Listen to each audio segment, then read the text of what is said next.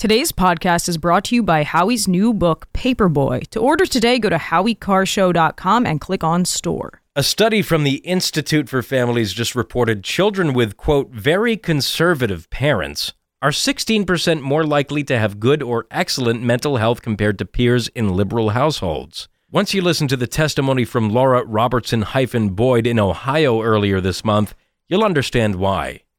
She's the mother of 2 transgender identifying children. The odds of this, slim to none. Now she hogs the spotlight to testify for them.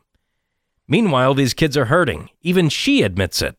Again, when I first started writing testimony 2 years ago, I shared that my greatest fear for my 2 transgender children as a parent is the risk of suicide. We've heard about that a lot tonight, and it's real.